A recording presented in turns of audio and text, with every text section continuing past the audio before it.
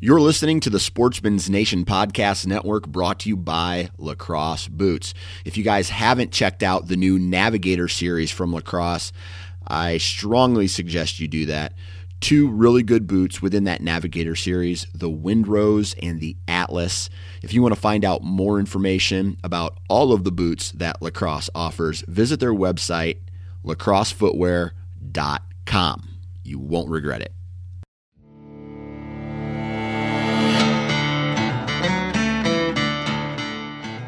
Welcome to the DIY Sportsman Podcast with your hosts, Garrett Prawl and Boudreaux Boswell. All right, so in today's podcast, I have some pretty exciting news, at least for me. I ended up buying a new bow, and I was kind of on the fence for a while about whether or not I would actually want one, if I really needed one. I mean, the answer to that is no, I don't need one for sure, but I went to ATA this year kind of with the thought process, like I mentioned in one of my earlier podcasts. I wanted to try a few bows out and just kind of see what I thought. After a few weeks and kind of, mulling over the decision, ended up buying one. I will talk about that just in a little bit and some of the bigger decision factors, things that I like and don't like. I want to, before we start this podcast and the greater bow discussion, just answer some Q&As. I get a lot of messages that come through via Facebook Messenger or Instagram Messenger, and some of the questions are pretty good. Some of the questions I get quite often. So what I wanted to try in this podcast, and, give me some feedback for sure if you like or don't like this idea, but I'll take the first few minutes of the podcast and just go through some of these common questions that I get. I'll give you the answers to them, and then we'll go into the meat of the podcast. So there was a guy who asked on YouTube, will the saddles ever be available in major retailers? So could you ever go to Cabela's or something like that and ever be able to buy a saddle? Maybe would be the answer to that question. It's not totally out of the realm of possibility, I would say. Back when saddles first became a thing, they didn't do very well in big retail stores. And part of that was simply due to the fact, and, Bobby had talked about this in one of our earlier podcasts about saddle hunting. Part of the reason for that was just that there wasn't a very good training system. A lot of the retailers that would get these saddles didn't really know how to sell them or how to really train the users or answer questions that people had about them. So they would oftentimes just end up sitting on the shelf and not selling. But times have definitely changed. There's a lot more information about saddles, about saddle hunting, how to use them, common questions and answers, all that good stuff. There's plenty of videos and just all sorts of content. As saddles become more popular and they, probably will create through TMA some sort of spec that particularly relates to saddles, I wouldn't be surprised if you start seeing them being sold in bigger box stores. I don't know what the grand timeline and all that kind of stuff looks like, but I definitely think it could be headed in that direction. We'll see. Next question. What is my current arrow weight for whitetail deer? For me, it's always changing, to be honest. 2 years ago, I shot all over 600 grain arrows and did all right. Prior to that, historically, I've shot a lot of deer with like low to mid 400 grain arrows, like 440 in that range, 420. I've done, shot quite a few deer in my younger years with lighter arrows like that. Lighter, relatively speaking. There's a lot of guys, obviously, that shoot under 400 grains. But for me, it's always kind of been a light arrow for me is like low 400s. The biggest thing that I noticed was that with the heavier arrows, I was blowing through deer further than I was before. With a 70-pound draw weight and 29.5-inch draw, I generally don't have too much of an issue on the momentum and kinetic energy side of things. So what I noticed was that I would now be sticking my arrow, 12, 15 inches into the dirt, whereas a lot of times in the past with the lighter arrows, I would be getting, pass-throughs that would maybe just kind of dribble out the backside of the deer and not really even be stuck in the ground, but just kind of be laying there. And in either case, it was obviously equally as effective, but there's definitely a little bit more, safety under the bell curve, if you would, with a heavier arrow. So ultimately, it comes down to what kind of weight you can handle and what kind of speed you're comfortable with shooting. Obviously, there's pros and cons and trade-offs on both sides of the spectrum. Most likely for this coming year, I'll be in the, low 500 grain range again. Probably 525, 530, maybe somewhere in there. How are the Bishop and Day 6 arrows? So the Bishop arrows are really well put together. They're a lighter GPI arrow shaft, but they have, with their system, just a whole bunch of reinforcements in terms of both internal and external footing. There's a lot of options in terms of how you can tweak the system to get different, variable spines and all that kind of stuff, they are a little bit smaller diameter. So wind drift is going to be better, marginally speaking, than a lot of other standard diameter arrow shafts. The biggest downside to the Bishop arrows is just that they're extremely expensive. Like if you take other high-end arrows, they're probably 3x what you would normally consider to be high-priced.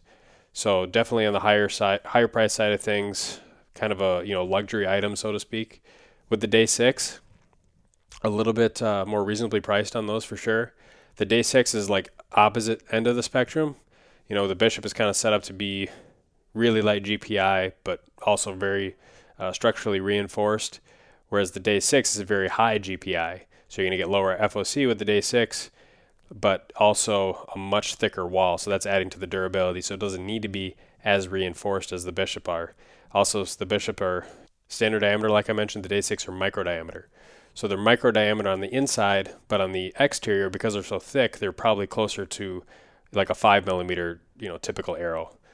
With the testing that I had done with the Day 6 arrows, they, for me, spun really great. The spine consistency on the test kit that I got was okay. It wasn't the best I've ever seen, but it also was definitely not the worst by any means. I would still consider that a pretty good shaft. There's a lot of tolerance stack up when you get that heavy of a carbon total wall. So I don't think that you'd have really too many issues in terms of having spine consistency issues with those shafts. You do have the ability with those heavier walled, higher GPI shafts to get a stiffer spine for a given arrow weight. So let's say you take a light GPI arrow and a heavy GPI arrow. Both of those set up for, say, 500 grains. With the lighter GPI arrow, you're going to end up having to add more weight to the front to get your 500 grains. It's going to give you a higher FOC, but it also weakens your dynamic spine. So you got to be careful with that, because you don't want to end up in a situation where you finally got your total arrow weight that you're looking for. You got a nice FOC, but you can't shoot it as accurately because you're too front heavy. And not from just an FOC standpoint, but literally just you're dynamically too weak. The arrow's flexing too much, and if that arrow's not stiff enough, then it makes it harder for that arrow to recover out of the bow, and you end up with a less accurate overall system.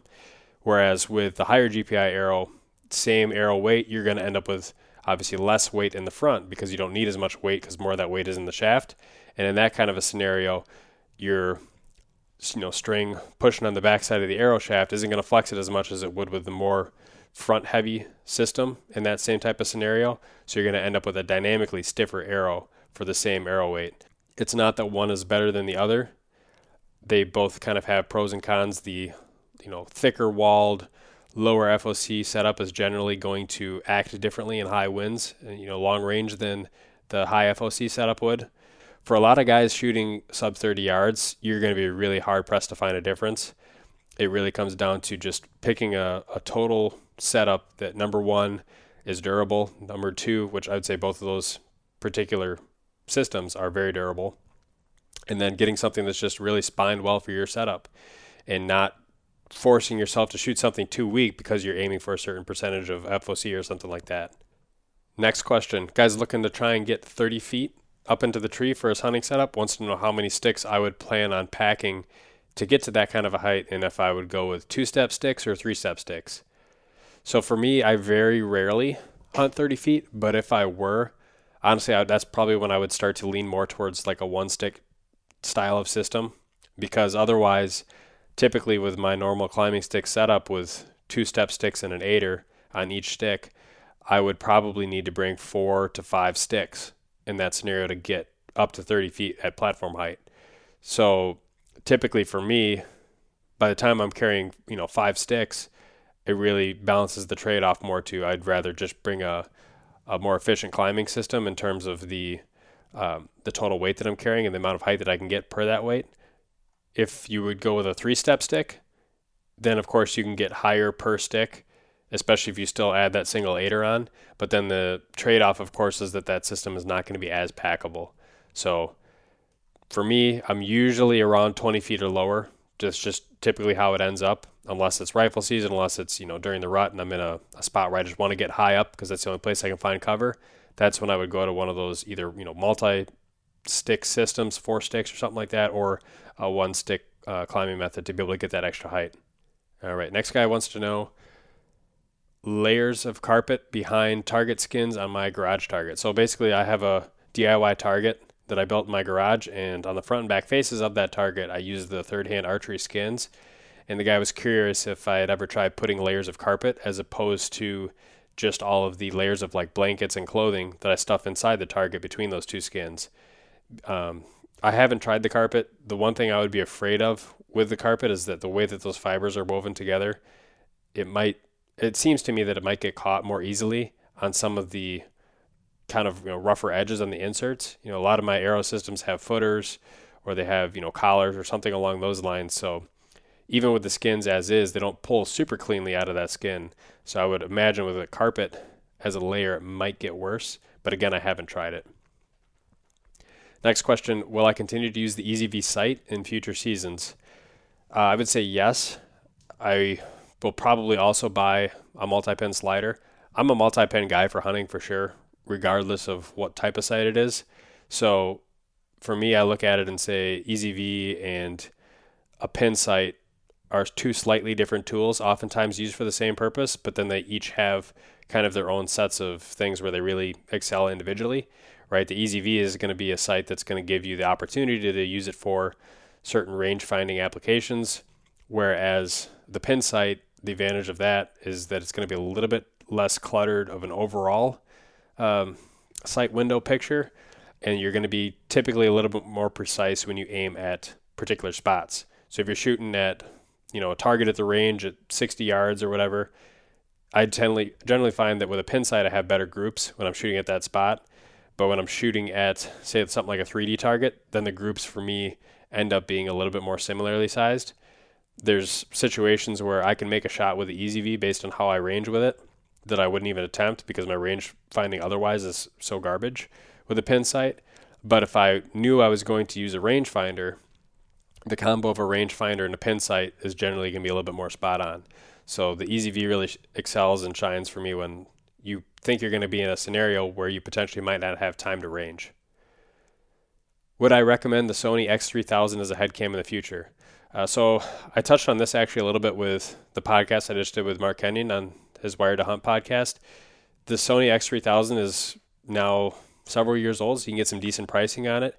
It's 4K. It does a pretty good job, but there are better options out there now. So menu systems, updates, apps, all that kind of stuff is a little bit better with, say, something like the GoPro Hero 7 or 8. So I would definitely recommend going with something like that. There's also an Insta360 1R, which has the option to be used as either a 4K action camera, a 360 camera, or a 1-inch sensor, super high resolution action camera, depending on how you have it rigged up. It's a little bit more expensive if you buy all three of those different modules to hook up to it. But the point is there's a lot better options now than that Sony that still give you the same resolution but give you some other stuff that the Sony really can't. How do I remove arrow inserts from arrows after they've been epoxied in place? So of course, if the arrow inserts were installed with a hot melt, you can install a field point, heat up that field point until the heat transfer starts to melt that glue inside the shaft, and then you can pull the shaft off. But if they were installed with an epoxy, heating that up isn't going to do anything for you. So really the only shot that you have if something's epoxied in is the drill bit method, where you basically take the knock out of the back of the arrow, you take a drill bit that's just small enough to fit inside the arrow shaft, and you slide it in, and you got to be safe when you do this. You whip the shaft, and that whipping action drives that drill bit right into the back of the insert. And when I say be safe, like do it in an area where there's nothing to break, where there's nothing that drill bit could bounce back at you, wear eye protection, wear long sleeves, long pants, like try and make this as safe as possible, because that drill bit, once it finally does pop that insert out, will tend to go flying, and it goes flying fast enough that you're not going to be able to react. So be safe when you do that, but that's really the only way that I know of to get those inserts out if they're epoxied in. The other thing I would say is that if you can, try and rig up some kind of bag on the front side of the arrow, like a little Ziploc bag, maybe doubled up, that's taped or rubber banded to the arrow shaft, just to try and catch or slow down that drill bit as it does pop that insert out. And sometimes you really got to go after it for quite a while, a few minutes, to get that thing to finally break. Next question. The Phantom from Tethered versus saddle brand XYZ model, whatever. I'll just kind of make it a generic versus here. So there was a point in time when I had tried just about every saddle on the market. There's a few new ones now that I have not had the chance to try, so I can't speak specifically to the Phantom against all other saddles out there. What I will say is that the Phantom for me is definitely the favorite of the one that of all the ones that I have tried, and I would have no issues recommending that saddle to anybody else. They made some improvements on comfort over the Mantis, and I have no issues sitting in that thing all day, especially when you add the back band and any kind of knee protection you might typically wear. And they still do it in a very, minimalist and lightweight package. So definitely has my, vote of approval. Another guy asks, how do I cut AmSteel? So AmSteel is a very tough, durable fiber. I typically use scissors. It does take a little bit of effort to cut them with scissors, but again, I just use the cheap scissors, and once they wear out, I end up just buying new pairs. I'm sure there's better options out there, but I haven't really found that they're needed. Another guy had questions on vane configurations and fobs, and which is better, what's the best. Ultimately, the best is something that you really have to find by playing around with it yourself.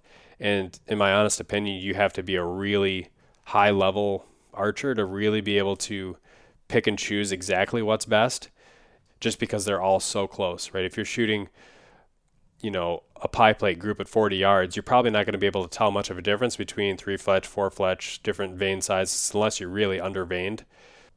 It's one of those things you can play around with, and if you're a really good shot, it definitely helps you to play around with different vane configurations. But I would say if you don't think you're maybe a top-level archer, or you are somebody who could definitely use a little bit more on the forgiveness side of things, it never hurts to kind of over-vane. If you use higher helical, more fletchings, it's going to slow your arrow down faster, but it's also going to give you a little bit more forgiveness when you don't make a perfect shot at closer ranges. All right, next question is talking about the Thleet garments that I had worn last year hunting. Asked if they were windproof.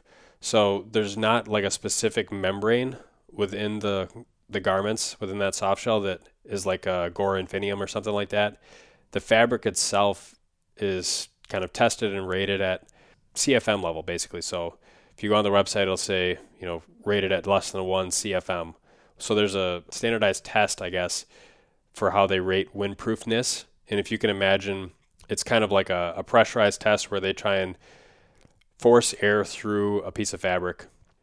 And if a large volume of air in cubic feet per minute, CFM, is able to pass through that garment, then it's got a lower windproof rating. So with like a cotton t-shirt, it's going to have a really high value on that CFM test. Whereas something that's totally windproof is going to have hardly any air at all being able to pass through with that pressurized air test. So the Thleet is rated about as low as you can. By definition, less than 1 is typically called windproof.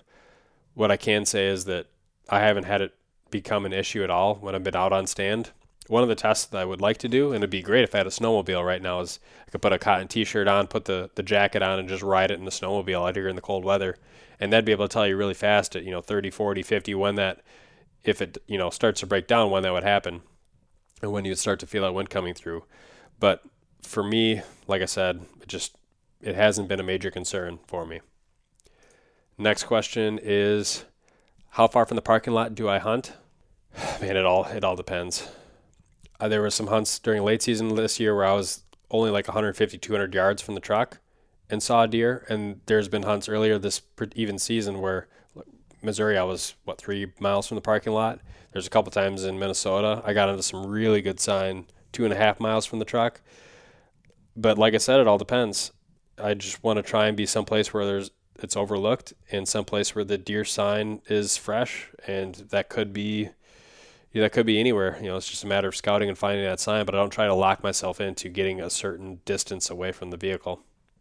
Another guy asked about matching the color. If you're doing DIY lighted nocks, if you should match the color or just go with clear. And he ended up answering his own question. I didn't have a chance to get back to him on this, but he ended up giving the feedback that when he made DIY lighted nocks, if he matched the color of the nock to the color of the light, it made it significantly brighter than if he just used a clear nock. So if you're using like a red light, a red clear polycarbonate nock, almost amplifies the visual brightness of that nock. So definitely appreciate him going through and actually doing that test. Another guy asked how I drag a deer out of the woods. It depends. If it is marshy habitat, sleds work really well. If it's hill country, if you're allowed to, quartering and packing the animal out works really well. It's so hard to drag in very steep hills. If you have any kind of logging roads or access or maintenance roads, then a wheeled cart works the best.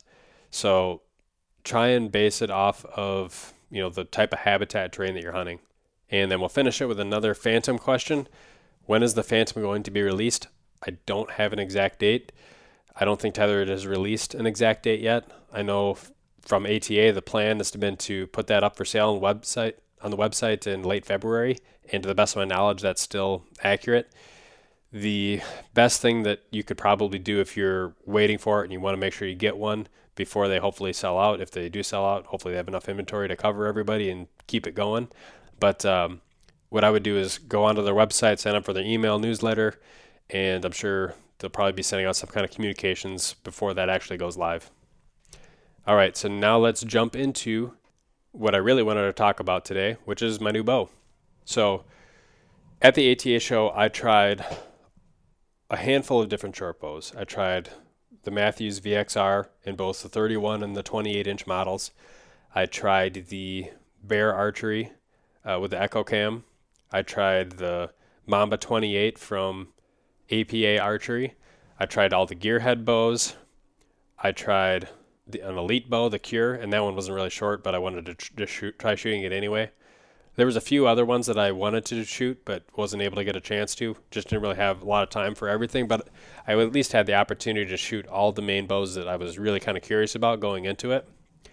And so after I got back home from ATA, there was 3 that I personally, liked the most, maybe. One of them being the APA, one of them being the Mathews, one of them being the Gearhead, but all for different reasons. So the APA, the thing I liked about that is that really that bow is like foolproof in terms of what you can do in the field. You don't need a bow press to do pretty much anything except for swap the limbs, which how often are you going to do that? If you go out on a backcountry elk hunt, you're 10 miles away from the truck, you can carry an extra pair of strings and cables, and if anything happens, you can, in the field, swap a set of strings and cables out. You can rotate your peep sight without having to press it. There's a whole lot of really nice, user-friendly, hunting-specific features, I think, with that bow. That was probably the thing I liked about it the most. The draw cycle was okay, not bad. It's a speed bow, so it's not going to be the smoothest. It didn't have maybe the greatest valley and back wall compared to some of the other ones, but it wasn't bad. I was expecting worse. A lot of the earlier models didn't come standard with the limb stops, and so you get a really mushy back wall feeling. They did have a bow there set up with just kind of the cable stops, and I definitely wasn't a fan of that, but then I tried the Mamba that had the limb stops, and that was a significant improvement. So that bow is also very narrow, so I felt like I was able to manipulate and move it maybe a little bit easier at full draw than some of the other bows. It's kind of hard to tell, to be totally honest, when you're shooting at a target that's like 15 feet away and you don't have any sight to really reference it off of. It makes all of the bows feel pretty stable and smooth, especially when they're all typically set at like 60 pounds. They all feel buttery smooth to draw at 60 pounds.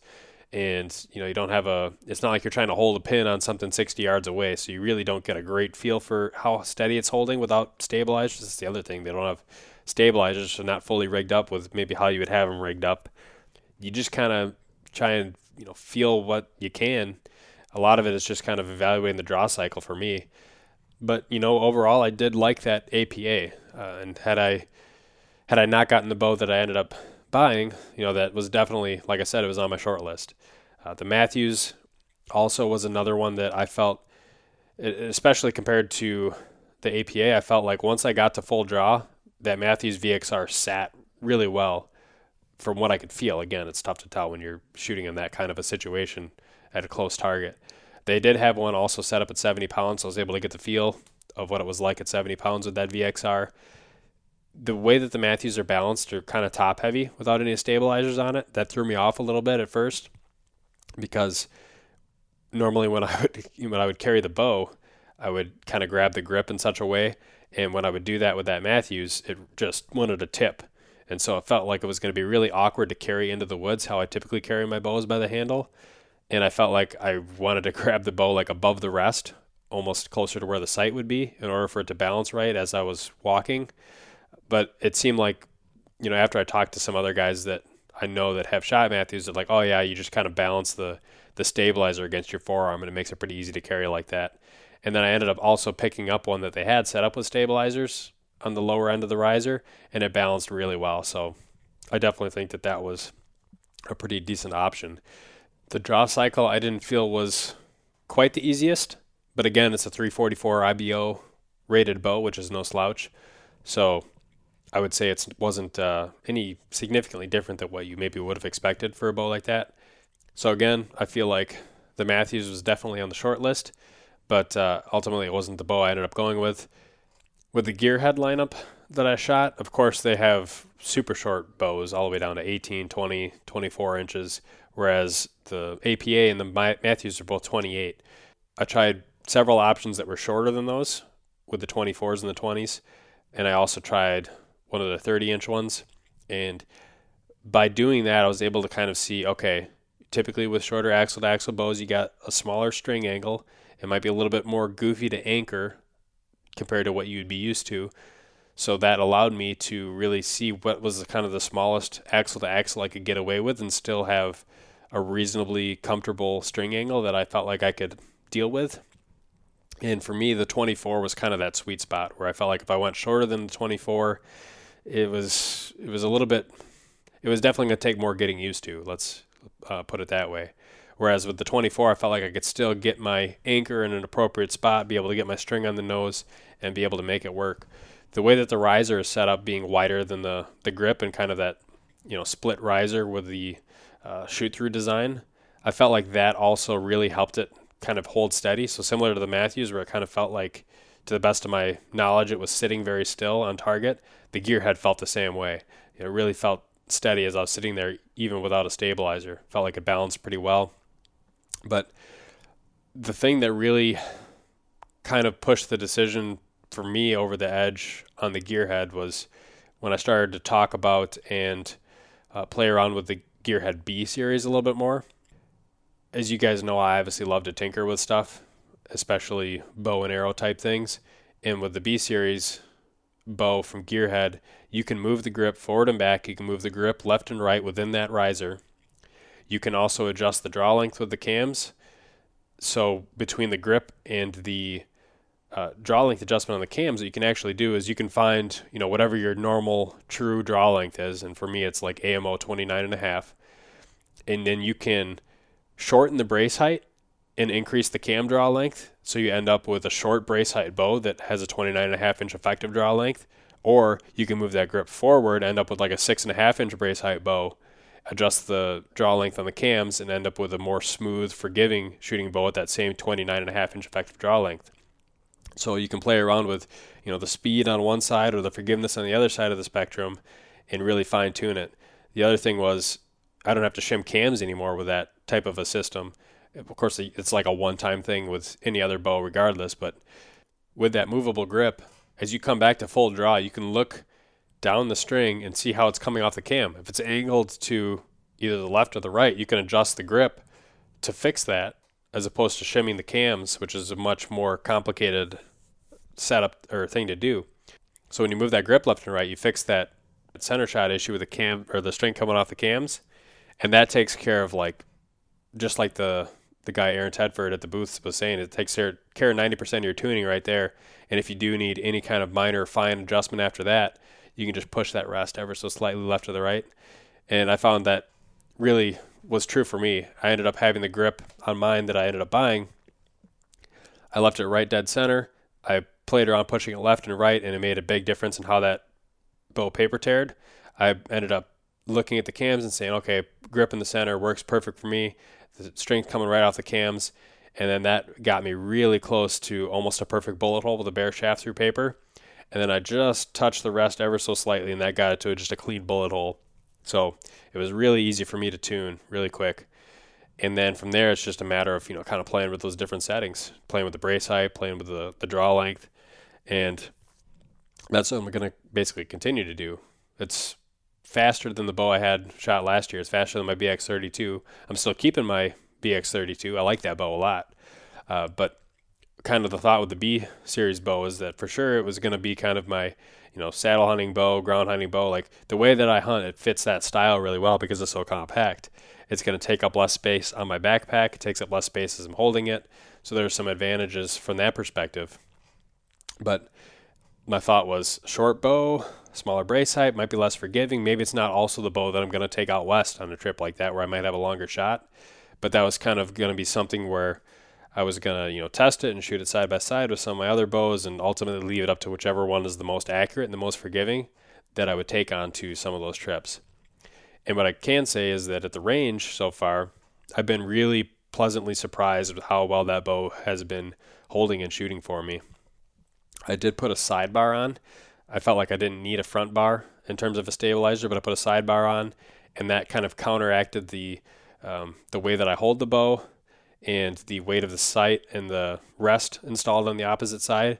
It makes it so that when I come back to full draw and just relax everything, that bow will tip and just be perfectly vertical, and my bubble level is centered, and I don't have to manipulate the bow one way or the other to get that level. And it sits really well, and even at 70 yards, I was just stacking arrows in there as tight as I ever have. So only having owned this bow now for a few days, I've been very happy with how forgiving, how easy it is to tune, how stable it sits on target, even at long range. I have to imagine it's only going to get better as I continue to play around with this bow, adjust the settings, and see ultimately what I end up with in terms of draw length and brace height. The other thing that I have the ability to do with that bow that I haven't even played around with so far is there's 3 different posts to be able to put the string on in the cams, and it has the same kind of effect as short string or a long string in the bow, so it makes the cam cycle more or less aggressive. And right now it's just kind of on that center post from the factory, which is kind of the normal. But if I find for whatever reason I want to try a more aggressive cam cycle, a little bit, it's going to be harder to pull back, but it's going to put more energy into the arrow. And maybe let's say I want to go out west or something, and I find that I can effectively pull that extra energy back, and I'm still able to shoot it well enough, then I can fire, a lot heavier arrow at a faster speed, assuming that I can still shoot that accurately. I have that option. Whereas alternatively, if I want to back that bow down to say, 60 pounds and put the brace height back long, late season whitetails, I just want a nice, smooth, easy drawn bow that I can just draw back in super slow motion, ultra controlled, and have that option too. I can. So it really is, for me, with the exception of being able to do like anything in the field, like you could with the APA, I feel like it really suits my style very well. It gives me a lot of options. There's a lot of things to play around with. Probably a lot more options than the average guy would want. So I think that for the average guy, a Disruptor or a T-Series for hunting might be a little bit more typical of an option. I would also say that if I was more into 3D and target archery, I probably would have gotten a little bit longer axle-to-axle model of their bow, and I would have obviously opened up my overall bow search and shooting to a whole bunch of different other options than specifically just bows under 30 inches axle-to-axle. John Wheeler took second place at Lancaster with the B36 just a short while ago. And if you feel like, here's kind of the way I think about it. If you feel like a bow at a short axle-to-axle is forgiving, and you say, hey, this thing shoots like, it's a 36-inch bow, even though it's a 30-inch bow, or, whatever the numbers are. Well, if that's the case, then a bow of the same design that is 36 inches should shoot even better. And that's kind of how I feel like with that particular bow. I feel like the 24 for me so far has been shooting very well. So I have to imagine that the 36 would be even more so. But of course, I don't get the advantages from a hunting perspective that 24 I feel like gives me. So that's kind of why I settle on the 24. I'm definitely more of a bow hunter than a target archer. And a lot of the target shooting that I do is not competitive. It is just to make me a more effective bow hunter. So how do I have that thing set up right now? Currently, it is set at a 5 3/4 brace height, and it is 29.5-inch true draw, which basically means if I measure from where the nock attaches to the string at full draw and measure to the throat of the grip, and I add 1 3/4 inches to that, it ends up at 29.5. Because it's a shorter axle to axle bow, I can actually push it to 29 3/4, which is a 1/4 inch longer than I would typically shoot. I'll still have to do a little bit of playing around with that and just ultimately see what's the most forgiving and best shooting brace or overall draw length for me, whether or not it's one of those two settings. But with shorter axle to axle bows, I do know people that have been able to go slightly longer on the draw length with the shorter bow because of the string angle. Because if you still are able to draw back and get your nose to that string, it's going to end up coming a little bit further back in your face. But you also have to play around with how does that affect where your draw arm elbow is in that forearm in relationship to the arrow. You don't want that thing to be off or it's going to cause you left and right misses. So I ended up also decreasing the length of my D-loop. So I used to run a little bit longer D-loop, and now I shortened that up quite a bit relative to what it used to be. And that combination seems to be working pretty well so far with this bow. And it feels like at full draw, I am aligned as well as I could be, and that I think is also contributing to why I'm able to shoot as well as I think I am right now, only having this bow for a few days. The other thing that I'm doing, because it is a shorter axle-to-axle bow and the string angle is tighter, is I, of course, tie my little bit of serving thread above and below the arrow nock in between the D-loop. So I'm not tying my D-loop right around the nock of the arrow. I have a little bit of separation there to help prevent that string pinch when I come back to full draw. Also, on the arrows that I have rigged up with fobs, I have that modification that allows me to push that fob further up the arrow. With vanes, it's not an issue. One thing I may do, and I'm not 100% sure on this, I may try adding some kind of a nose button, whether it's the Bowmar one or whether it's I just put on a little bit of serving thread. So that may just be one additional thing that I can do to help kind of improve the consistency. It seems like so far if I touch the tip of my string to the nose, this tip of my nose to the string, and I align the peep housing with the sight housing, I'm getting pretty consistent results. So we'll see if that's even necessary. The other thing that's interesting is that bow did not come with speed knocks, and obviously a lot of bows do come with speed knocks on the string.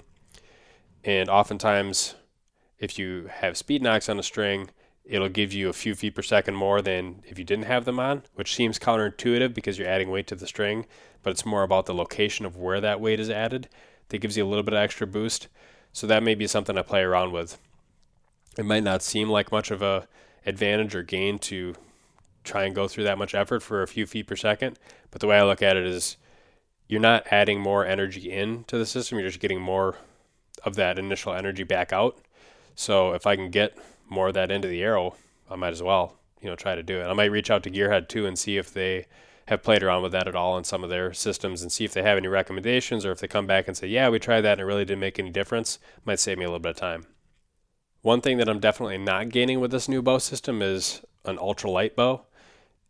One of the main advantages of some of the bows that they make, like the T18, the T20, some of those ones that are a carbon riser and they're the really short axle-to-axle ones, is they are crazy lightweight, like 3 pounds for a bare bow. I think the 18 might even be less than 3 pounds for a bare bow, which is really light. The bow that I have is 4.25 bare bow, and once I added on my rest, I added on my sight, I added on that sidebar, it's just a hair over 6 pounds. So that's really close to what my BX32 was all rigged up.